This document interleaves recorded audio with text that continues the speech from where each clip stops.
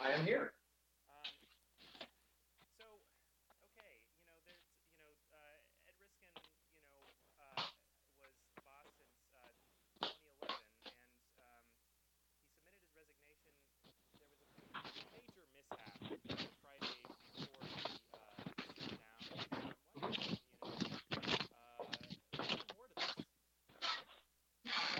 There was so much more. But that was really the rancid cherry on the awful garbage Sunday. I mean, Ed Riskin, while everyone I've ever spoken to at Muni, and that's a lot of people, feel that Ed Riskin is a decent man, a good human being, a hardworking man, someone who has real skill. He wasn't a transit expert to get that job. His expert is in management because he'd run the 311 center, and then he also ran I believe the PUC. Uh, yeah, so he has he has a history of managing organizations, but he wasn't a transit expert, and that showed. There is a long history of subpar performance from the San Francisco Municipal Transit Agency. A long, long, long history of that. And I mean, where do you want me to begin?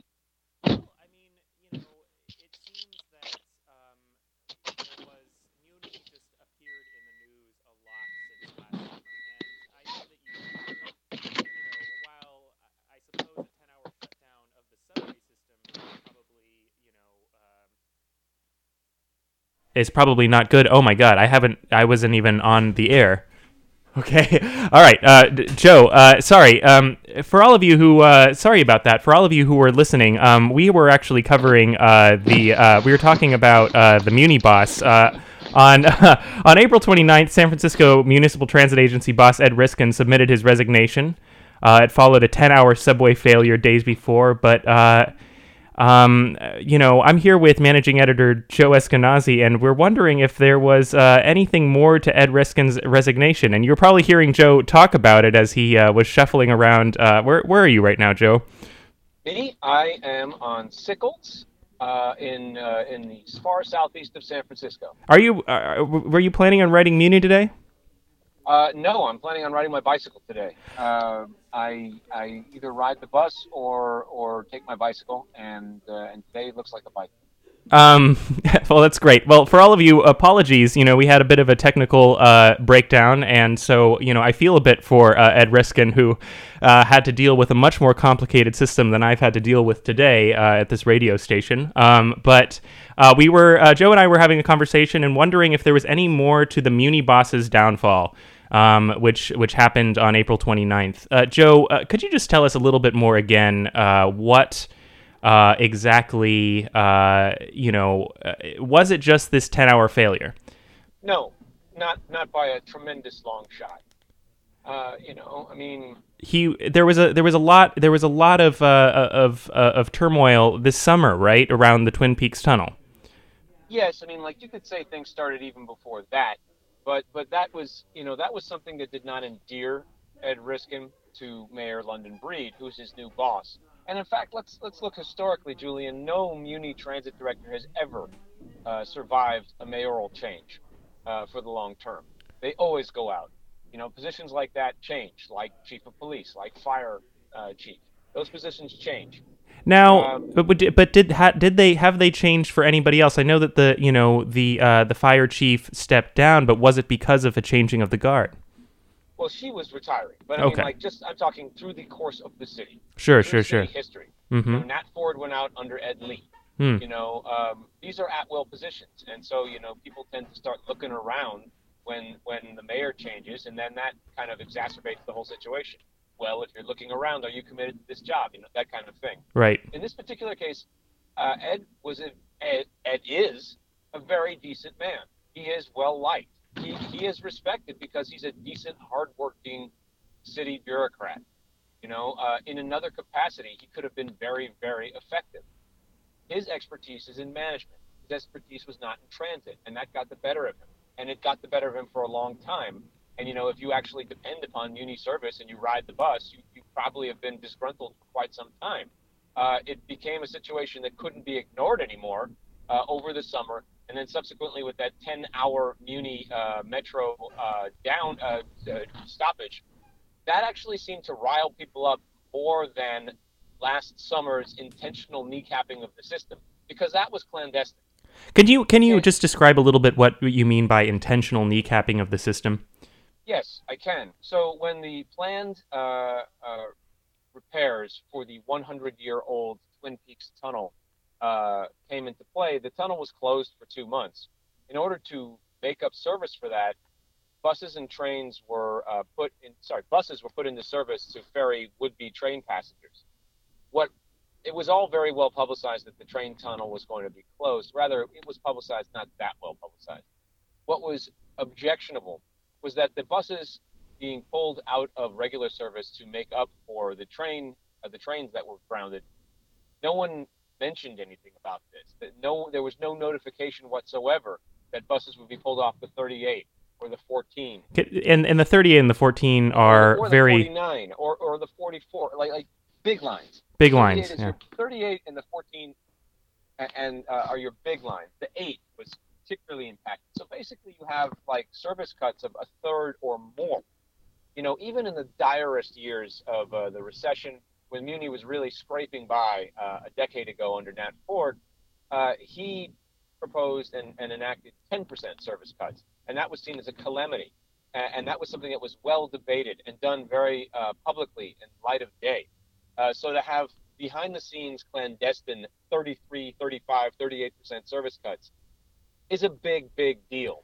And so that's an objectionable thing to do, and not telling anybody about it is an objectionable thing to do. Now, was that just incompetence, or was it nefarious in any way, or what was going I on think the there? answer to your question, as is so often the case, is yes.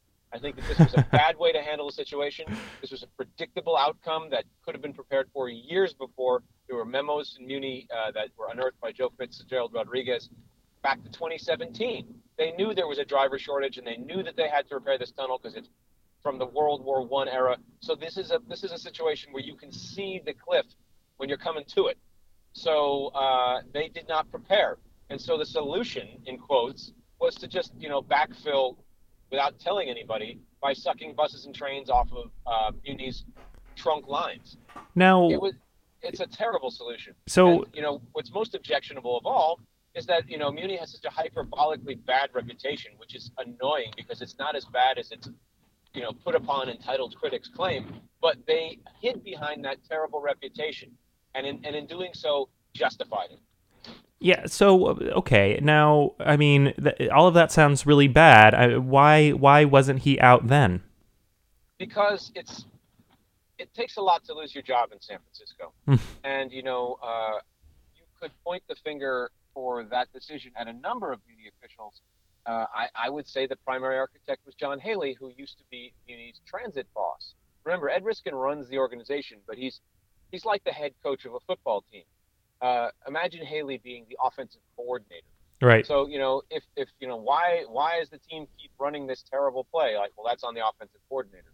So there's ways to CYA on this one. But There's even ways to John reverse Haley, it engineer. wasn't. He didn't fall because No, he was yeah. bounced not because of transit decisions, but because he was sued by an underling who claimed sexual harassment, and now has subsequently been sued by a second underling who claims discrimination, sexual discrimination. So Right. that's what loses you your job in San Francisco, not inconveniencing hundreds of thousands of riders a day. Well, Doing so apparently in it secret. does, right? I mean, apparently it has to be so Well, it bad. builds, and London Breed was upset about this. Right. London Breed, for all the talk of people hide behind, I want someone from the city, I want someone who grew up here, etc., as opposed to managerial excellence. But growing up in the city, I think London Breed understands the role of Muni very well, and it wasn't lost upon her who was inconvenienced. As the woman you quoted in your recent story put it, it ain't the gentry riding Muni. You're Right. inconveniencing all the regular workaday people who just want to get to that meeting on time. And if Muni's not a reliable source of transit, if it fails often enough that people can't rely on it, they won't take it in the first place. So that was building. But I mean, there was stuff before that, lots of stuff that showed not a firm grasp on the tiller from Ed, who again, a nice and good and decent and hardworking man. Yeah, right. Got by for a long time because he was a nice and good and decent and hardworking man. I mean, didn't you? I mean, isn't there sort of? I don't know if it's a rumor or something that he's not Yes, the he's suits not are unwealthy, secondhand. but he like wears like secondhand Yes. suits. Ed Riskin does wear secondhand suits as a matter of principle, and they're too big on him, and he looks like David Byrne, and it's like an aesthetic thing. It's strange because I make a fraction of what the Muni Transit Director makes, and my suits fit. So I don't get it. And if you're gonna buy secondhand suits, you can go to a tailor and throw him some business. That would be appreciated, right? Were you or any other great just great enterprise reporter in this city? Were you able to figure out why he did this? Was it? I mean, what do you mean by a matter of principle? It's just a principle for him. It's like recycling bottles or bringing your bags to the grocery store. I see. And the transit director makes $300,000 a year. So, I mean, he could dress with the Armani suits, but it's just not his style. Right. What I don't get is why he doesn't have them tailored. But that's neither here nor there. I think that it fit his idiom. I think that he was a humble guy, and this was his humble guy uniform. And that's fine. And nobody should attack Ed Riskin's character, and nobody should attack Ed Riskin's, commitment. But at some point, the transit director has to direct transit. And that was a problem here. So this is something that we've talked about before, around the office, and I'm wondering, if the next person is also kind of walking into a bit of, I don't want to make a mixed metaphor here, but is also kind of being set up for failure. I mean, Muni is yes, a notoriously crappy system. Without a doubt. Right. But nobody cares until you do something spectacularly and dazzlingly bad. You could be a journalist with a bad reputation, to bring it back into Armalou, and be someone who's, has a bad history. But then if you send a terrible, awful, sexist tweet, which is bad, but not as bad as bad job performance or something like that, that's going to cost you more. You publicly screwed up. You screwed up in, right in everyone's face in an unignorable way. And that's what the 10-hour Muni Transit meltdown was. It was an extremely public meltdown. Right. It was something that couldn't be ignored. Fewer people were harmed than the summer's debacle, and it was a more understandable thing. A wire went out and transit service went down. It was not. You didn't need to bring in a shooter from the grassy knoll to understand how this worked, right? But that cost him more because it was people just wave their fists and say "God damn Muni," and that's a bad look for the city, and it embarrasses the mayor. Now this mayor is running for re-election. She's running more or less unopposed. It's not in London Breed's interest to come out there as a firebrand and start firing everybody and making huge changes. You didn't vote for London Breed because you wanted things to change dramatically in the city. You voted for her because you like London Breed, because you in some ways think things are not calamitous in this city. If you'd voted for Mark Leno, you want to change, right? Right. But so London Breed has not. This is the first department head that she's pushed out, and look at how much it's up. This is the first department head that London Breed has pushed out, and he would have, if everything would have been fine for him. I think that he was all but certainly on his way out anyway, but they had to publicly say he's going after that transit, after the Friday transit meltdown. So it sounds like whoever will be coming in next, and I guess they've initiated some, a national search, and who I guess are good. Best and the brightest, man. The best and the brightest. I mean, what is, what do we want? I mean, do we want somebody who just averts these, these major disasters? Do we want somebody who's going to improve the already, obsolete and problematic transit system? Do we want, I mean, what do we want to value in somebody who's taking on this, almost an albatross of sorts of a city department?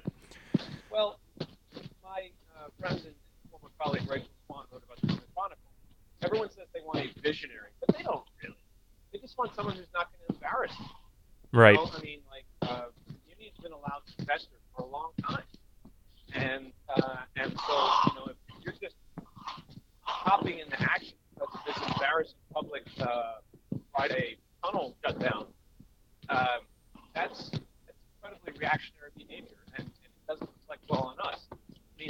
lots of things that you can do in this city to improve transit, and not all of them are costly. I mean, to Hey one Joe, hey point, Joe, you're breaking up a little bit. Are you in a bad spot? I'm southeast of San Francisco. Can you hear me now? Um, let's see if I can turn the. Everything is up. Yeah, it's a little bit better. Let me go inside. So, there are a lot of things we could do. There are a lot of things that you could do, but some of them are politically costly, if not monetarily costly. Right, right, You right. would, for example, you were recently at a meeting where traffic community was on display over the idea because there are large portions of the petition that want things to go back to 1957, that everyone can drive their Cadillac Bel Air and get out and buy their groceries, drive blocks down the road to buy their clothes, drive blocks down the road to buy whatever they want to buy. That doesn't fit in with the modern conception of how a city should work, Right. especially when you have an Uber or a Lyft driver veering in and out, blocking a bus that has 140. So, that's something you could speed up transit measurably by putting more transit lanes throughout the city. You could speed up transit immeasurably by getting people to block those lanes.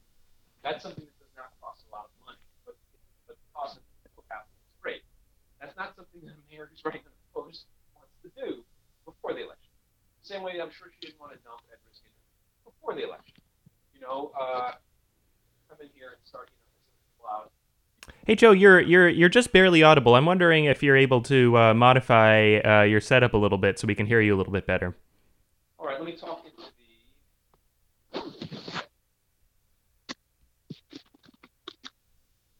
the. Can you hear me now? Oh, much better. Okay. So there's lots of things that you can do to improve transit. You can, for one thing, San Francisco has a supposed transit first initiative. That's a cruel joke. That's like saying that we're a hills last city. That's ridiculous. The city has never been transit first. The city has always deferred to cars, and it's now coddling illegal Uber and Lyft, outfits that thumb their nose at regulation. Well, that was something that Riskin actually was, Yes, intent on, yeah. not eradicating but curbing for sure, or holding But did to it account. help? I mean, can you say that it really helped? I mean, Ed Riskin endeared himself to many people in city government who were not fans of the move fast, break things tech sector by refusing to engage with them. Right, But by right, refusing right. to engage with these scofflaw, white collar criminals, they are allowed to kind of make their own, decisions. By refusing to engage with them on where you can and cannot pick people up, they'll just do it anywhere, wherever they want. And then as soon as people get accustomed to it, then suddenly you have a constituency of useful idiots that will show up and advocate for you whenever there's a public hearing. So, that's a problem. Ed Riskin was principled there. And that, by the way, is something that did not endear him to the mayor. But it didn't help, Right, right. Well, on the same day, actually, that Reskin submitted his resignation, I believe Marie Harrison, among the first to sound the alarm on the radioactive Hunters Point shipyard, died at 71 years old. Joe, you wrote a story about that, and you talked to a number of her allies in that fight. I'm wondering if you could tell me, what you discovered about Marie Harrison. I got a lot of calls after that story, even from people that were often lined up against Marie Harrison, or if not against her, weren't moving as quickly as she would have wanted them to move, and they respected her immensely. They felt she was a San Francisco original, and just just an amazing woman. What Marie Harrison was a crusader for environmental justice in the city's far southeast in Bayview Hunters Point.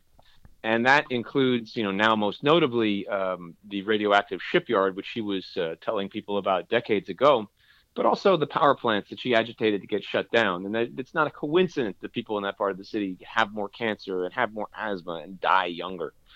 In addition to elements of violent crime that people, justifiably or not, associate with that part of the city, I think, maybe just as violent and certainly just as violating is the environmental degradation that was allowed to happen there that would never have been permitted in other parts of the city.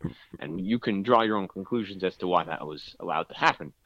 Yeah, I'm wondering if, this would have been an issue. I wonder how much she contributed to the public's awareness, now recent awareness. I know that you mentioned in your article that it's not covered enough, that this problem is because it doesn't affect, every neighborhood in the city. It's easy to turn a blind eye to it, but I'm wondering, how much, her work did to bring this into the fore.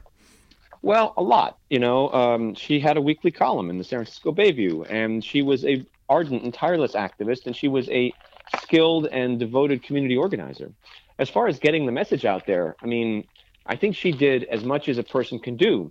If your newspaper, if you're one newspaper town and the newspaper by and large feels that Bayview Hunters Point don't exist, then it's just as easy to to not notice when things happen there.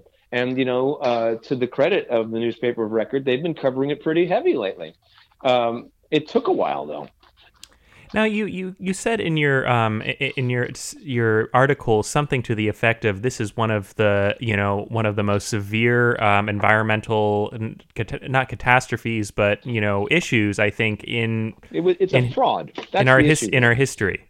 We've had worse environmental disasters and we've had more people killed and inconvenienced, but this is a fraud. What happened here was major fraud, and the fraud continues. And the fraud is, the people who are very high level San Francisco and state and federal political power players are very deeply tied to this. That's Chinese money being raised by local companies to come into the EB-5 visa program to build the Hunters Point project there. Right. There are a lot of people with vested interests in making sure that this project happens. And, one would hope that the condition of the soil beneath the project is taken seriously, but there are so many reasons to ignore it, especially considering it has a half-life and, my kids are grown, et cetera. Yeah. So, I mean, this is, but this was not surprising. Even the Navy doesn't know where anything is out there. It wasn't really a well-organized site. Marie Harrison talked to my former colleague Chris Roberts about the general state of things there. The site that Gavin Newsom, as mayor, wanted the 49ers to build their stadium on was literally a toxic waste dump. It was the toxic waste dump for the Hunters Point shipyard. Wow. It is a Superfund site. She herself, with her own eyes, saw fires that burned for days, and they burned exotic colors like bright green, which means that there's something weird burning down there. Yes. And that's not a site to build a football stadium on, right? So, right. Say what you will about the team going to Santa Clara. They had ample reason to do so. So, and just to end on a lighter note, I'm wondering, I guess what the San Francisco or what the Golden State Warriors do affects all of us, including the mission, and they won by a very narrow lead yesterday, and I was struck by the fact that the minute Kevin Durant leaves with a supposed right calf strain. All of a sudden the Splash Brothers, they start splashing again. Certainly I would say it's not like they forgot how to play basketball. And Kevin Durant is the best player in the world, and that's not, I don't think you can even argue about that. But the fact of the matter is they did win their first championship, with Harrison Barnes on that position. Right. And Harrison Barnes is a very good player, but he's not Kevin Durant. So they have an ample chance to win Game 6 without Kevin Durant. They have an ample chance to win Game 7 without Kevin Durant, and then hopefully he's well enough in the next series, or who knows? Who knows what happens? And if they're saying it's not the Achilles, then that's a huge sigh of relief, and the team, the team's in a pretty good spot here, right? So it would have been nice if they'd won one of those games, and would have been nice if they'd won those games in Houston, so he wouldn't have had to get injured in Game 6. Did they say definitively it wasn't an Achilles tear? Yes. Okay. Definitively, it was not Achilles. Well, that's a relief, but it's almost assured that KD will not be playing in this upcoming game on Friday. We just don't know. But they can, they can win games without him. Certainly, it helps to have him. Right. But there's still a lot of talent on this team. Well, Joe, I thank you for joining us on Listen Local today. To all you who were listening, apologies for the earlier mishap. We are glad that you're listening to our show, and hope you tune in 2 weeks from now. Thank you very much for joining us. I'm Julian Mark, and you were listening to our conversation with Mission Local Managing Editor Joe Eskenazi. Thank you again.